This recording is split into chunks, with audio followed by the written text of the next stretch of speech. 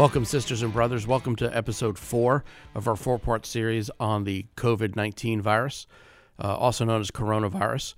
My name is Mark Treglio. I'm assistant to the general president for communications, media, and strategic campaigns. And I'm Doug Stern. I'm the director of strategic campaigns and media relations here at the IFF, and together we're your hosts for this podcast. Yeah, no special guest today. It's just the two of us, and we're going to talk about the work that the IFF Communications Division has been doing throughout this entire event. We're also going to talk about what we've been doing for affiliates in the field, and then I'll let Doug talk a little bit more about affiliate assistance, what you could be doing out in the field, what's the message out there. And I think just starting off is really, and we've talked about it before, is that we're ahead of the curve on this. We really were. In January, we were talking about coronavirus before it really was a thing most people were considering. Mm-hmm. And the GP pulled us together. We got a toolkit up and running out of the gate first week of February. I mean, and that's with alts and everything. So we had our biggest educational event and still managed to get the toolkit built. And it was out the first week of February for our members to start utilizing and start taking precautions. Yeah, for those that don't know, a toolkit is essentially a web-based resource guide that has anything that our members, firefighters, paramedics may need on the job. In this case, as they respond to and prepare for coronavirus responses. And in addition to the toolkit, one of the items that you'll see in it, our graphics design team has done a really great job in getting those infographics out and ready to go. Our communications department, run by Jane Bloom, our director of communications, has been working nonstop around the clock to make sure that we have the latest in infographics, the toolkit's up to date, the website's up to date. So kudos to that department for doing a great job. And they really have done a whole lot of great work to get the message out there that firefighters are taking this seriously, that we understand that when it comes to public health, we are the first link in the chain. And if you've listened to our other podcasts on this issue, you've heard us say that, because I think that's a message that we need to put out to folks to make sure that not only our members understand that we really are public health workers in a pandemic like this, but to make sure the general public understands that we're the first line of healthcare for so many people normally. And those that run EMS and make a lot of runs know that all too well. But especially now with this pandemic, once hospitals become more crowded, we're going to be the ones that they're relying on for EMS. And Jane's team did a great job getting those infographics out there, because we know social media is where most people communicate right now. Mm-hmm. And you talk about taking the lead. You know, it's been amazing to sit here working with the other divisions and watching them as they're talking to the CDC and NIOSH and Health and Human Services, and just really forcing our issues into in there, getting us the resources that we need, making sure we're a part of the discussion. So kudos to all those departments out there. Well, before I came to the IFF, and I came here about a year and a half ago in January of 2019, I knew the IFF was a big deal. I didn't realize how well respected all of the experts in this building are by the experts in other fields. You know, the CDC listens when Pat Morrison calls them and says, hey, we think you should do this. Really is a testament to what has been built here at headquarters and throughout the U.S. and Canada for firefighters to help them get the tools that they need. So as with any crisis that's out there, and it's a pandemic, I don't want to really blow it up and cause panic, but I really do think that when we're faced with any of these situations, whether it's something this big as COVID-19 or it's something as similar as or something as small as a firehouse closing, I think communications is part of the process all the way. And I really think it goes down into two functions there: internal communications and external communications. On the internal side, we've been working hard every day trying to get all the information that we can out there to our members. You know, the toolkit's been updated. These are the latest pieces of information in the toolkit. What is the IFF doing? I think that's really important in these times. People want to know what their union's doing for them. And I think we've laid out the case internally. I know we've been hitting up our email database of 245,000 members. And throughout that whole time, we're seeing open rates on emails that are beyond expectation, 40% on an average open rate for us, which is where we're usually in the 25 to 30% range. Industry-wide, if you get, 18%, you're considered the king of all email communications. We're at 40%, which really tells you that our members, that our local leaders are hungry for this information. And another method of communicating that we've been doing is social media. For a union of our size, we are very strong in the world of social media. We have a great following. Almost 250,000 people on Facebook follow us. 40,000 people follow us on Twitter, and we're getting a tremendous response. We get from the media on Twitter, from our members on Facebook. So it's really been a good mixture of being able to get out there and communicate. Yeah, and I think coordinating all of that together has been key. One of the things that we preach, and I don't want to get too far down to a communications track, but is coordination, that all of these things are tools. And through the leadership here at the IFF, we've been able to make sure that we use all of those tools in conjunction with one another to put forth a cohesive strategic message of protecting our members, protecting the general public. And from my perspective as the media relations director, I'm seeing the benefits of that as the traditional media begins calling us. Well, that was what we're going to segue right into. So good job Perfect. there.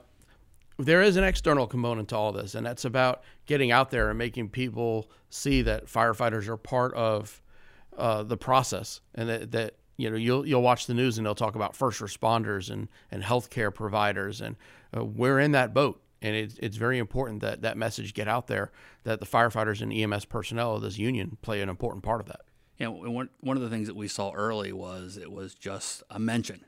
Now, through the work that a lot of our local affiliate leaders have been doing, our state associations have been doing, when the traditional media is telling the story of the COVID-19 outbreak, they are focusing on the sacrifices that firefighters are making, the struggles that we have.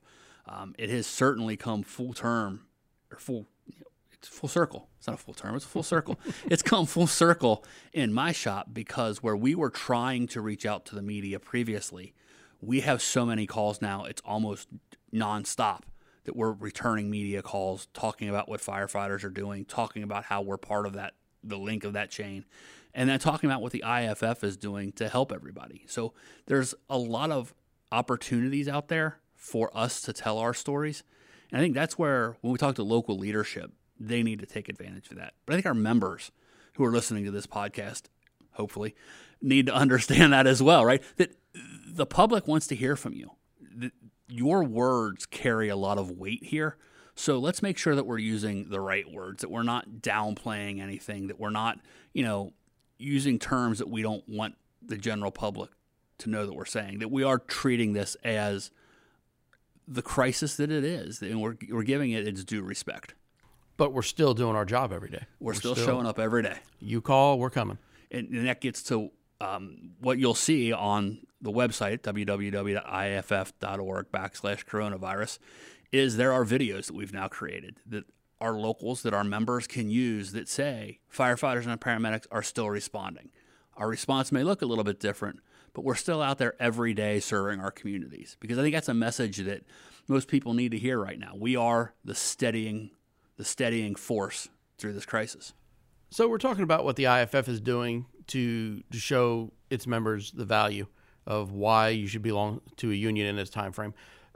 There's another component of all this, and that's helping our local affiliates message to the public and message to their members as well. What are some of the things we're doing with affiliates out there to help generate that local media, to help generate that community authority as the public safety expert? So we've always been working with them like that, Mark. And you know that from when you were the director. Our goal is to help create that brand for our firefighters. And through this crisis, we've been pushing out those infographics that our locals can use on their social media, the videos that they can use. We're also working with our local leaders to help them work with their traditional media. Some different ideas that may be a little foreign to what folks normally do. We're not writing news releases anymore and putting them out. We're creating our own videos. The local president is in his own video talking about things, and then we're sending that to the media so that they pick it up. Just a different way of looking at things that I think, especially now, as everybody is paying so much more attention to this, that gives us an advantage over folks that are still doing it the old way. Well, no, absolutely. I think a video organically on social media is going to get you far more than the press release that you put an hour into writing that gets faxed over to the local media, and it gets put in a pile with 400 other press releases for the day. When the video is already there, you're giving them the content to do their job. And with the video, even if they don't pick up on it, you're still reaching your audience through your social media platform. So it's a win-win. And I think really that's the direction that we're pushing a lot of our people through this whole thing. So who are some of the media outlets that have reached out that want to talk to our members? So this morning on the 18th of March right now. We actually were on Fox News on their morning show talking about what our members need. We've also been on MSNBC talking about it, the Chicago Tribune, ProPublica, a lot of the major newspapers, the New York Times we've talked to. We have been in constant communications with the Wall Street Journal to tell the story of our firefighters. And even the stories you don't see the IAFF quoted in, a lot of times we're out there. We're still contributing to those stories so that the public knows the firefighters are still there, that we're protecting them and giving them the service that they deserve. Good. And that Wall Street Journal article that came out just about 10 days ago was really one of the leading forces to drive the rest of the media to start picking up the firefighter case. So that was a good job by your team. Thank you. Moving forward towards social media. Social media is a different animal. It changes every day. You know, you can frame your stories when we're working with reporters. What are we doing on the front end to really get out there against those that don't think this is a real thing? I think it's about showing, again, our stories. Taking the time to put out warning signs, taking the time to put out the videos that we have there that show the responses that firefighters have. It's not so much constantly doing it as much as it is doing it at the right times. Like, we don't want to overwhelm people with it, but we also don't want to ignore it. We want to show that we're taking it seriously, that we're doing everything that we need to. We're doing the due diligence to really protect the community. And a lot of that comes with being social on social media. It's not just pushing our materials out there. There's a lot of other good information. You know, a lot of the newspapers have stuff. A lot of your community groups, wherever you are probably putting out information. And that's a great opportunity for our local affiliates to share it, to kind of create that brand as being community advocates. But members can share it too, because one of the things we talk about, you know, the IFF is 320,000 members. We have 320,000 spokespeople, because everywhere they go, people ask them questions. Whether you're at, maybe not right now with the quarantines and isolations, but when you go to church functions, that the fellow church members know you're a firefighter. When you're coaching Little League, they know you're a firefighter, and they're going to ask you those questions. They're still going to ask you those questions whether they see you at those events or not. They're going to call. They're going to say, hey, Mark, what do you think about this? Hey, what's going on with this? So is we can make sure we're putting that information out there on our own personal social media pages. That's going to put that message out there even more, because we're not seeing people. And when they do call, we know what we're going to tell them. We also need to make sure our families know about it, so that, you know, your wife isn't giving them one story, your husband's not giving them a story, and you're putting out something else. Just kind of be on that same page, because really, we as firefighters, we're the ones that the community is looking to for the leadership through a lot of this. And we already have those networks established. We need to do our best to take advantage of them. Yeah, so if I'm a local leader and it hasn't hit my community yet, or we have our first confirmed case or first firefighter in quarantine, and I need to do some media on it, who do I call? What are my first steps? So the first step, if you're a local leader, is to go through your district vice president. That's always the method that we have here at the IFF, and they'll get hold of me, and we will come up with a media plan for you. If something emergent happens, you know, you can reach out to me through a number of ways, but my email address is dstern@iff.org. But to do a lot of those things, make sure we go through the district vice president, because a lot of times they can help as well and kind of regionalize it. They know the area certainly better than I do, sitting here in Washington, D.C. So we'll work together. We'll help you figure out who the media in your area are through our press secretary. And we'll also take and develop a message that is particular to your situation. It's not a one-size-fits-all, and we certainly know that. We're going to help develop that and create that through you. We're going to give you a cohesive strategy through traditional media, social media, and we're also going to look at your internal messaging. So it's not just going to be a quick call where, hey, I need a news release, we send you something. Hey, I need a video, we send you something. We're going to have a conversation about how we can really help you the most to achieve what you're looking to do. We also have 300 Communication Training Academy graduates out there who we may press into service to help us do some of these things. Whether you deal directly with me or somebody on our strategic campaigns team, we got 3 firefighters who are in the field who work as contractors with us. We're going to give you not just expert advice, not just PR stuff, but advice from firefighters. Every one of us everyone that you're going to talk to in the communication shop for strategic campaigns has been a firefighter. I was a firefighter for 23 years in Cincinnati. Mark, you were at Jacksonville for almost 20 years. Our guys in the field have experience, not just on the fire trucks, but as local leaders as well. So we're really able to develop that to fit the unique needs everywhere we go. And it's not just about the video. Those are the tools.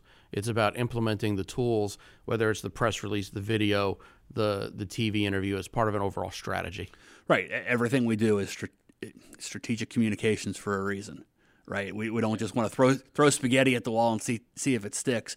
We're going to do it in a coordinated way because we know what spaghetti will stick. Good.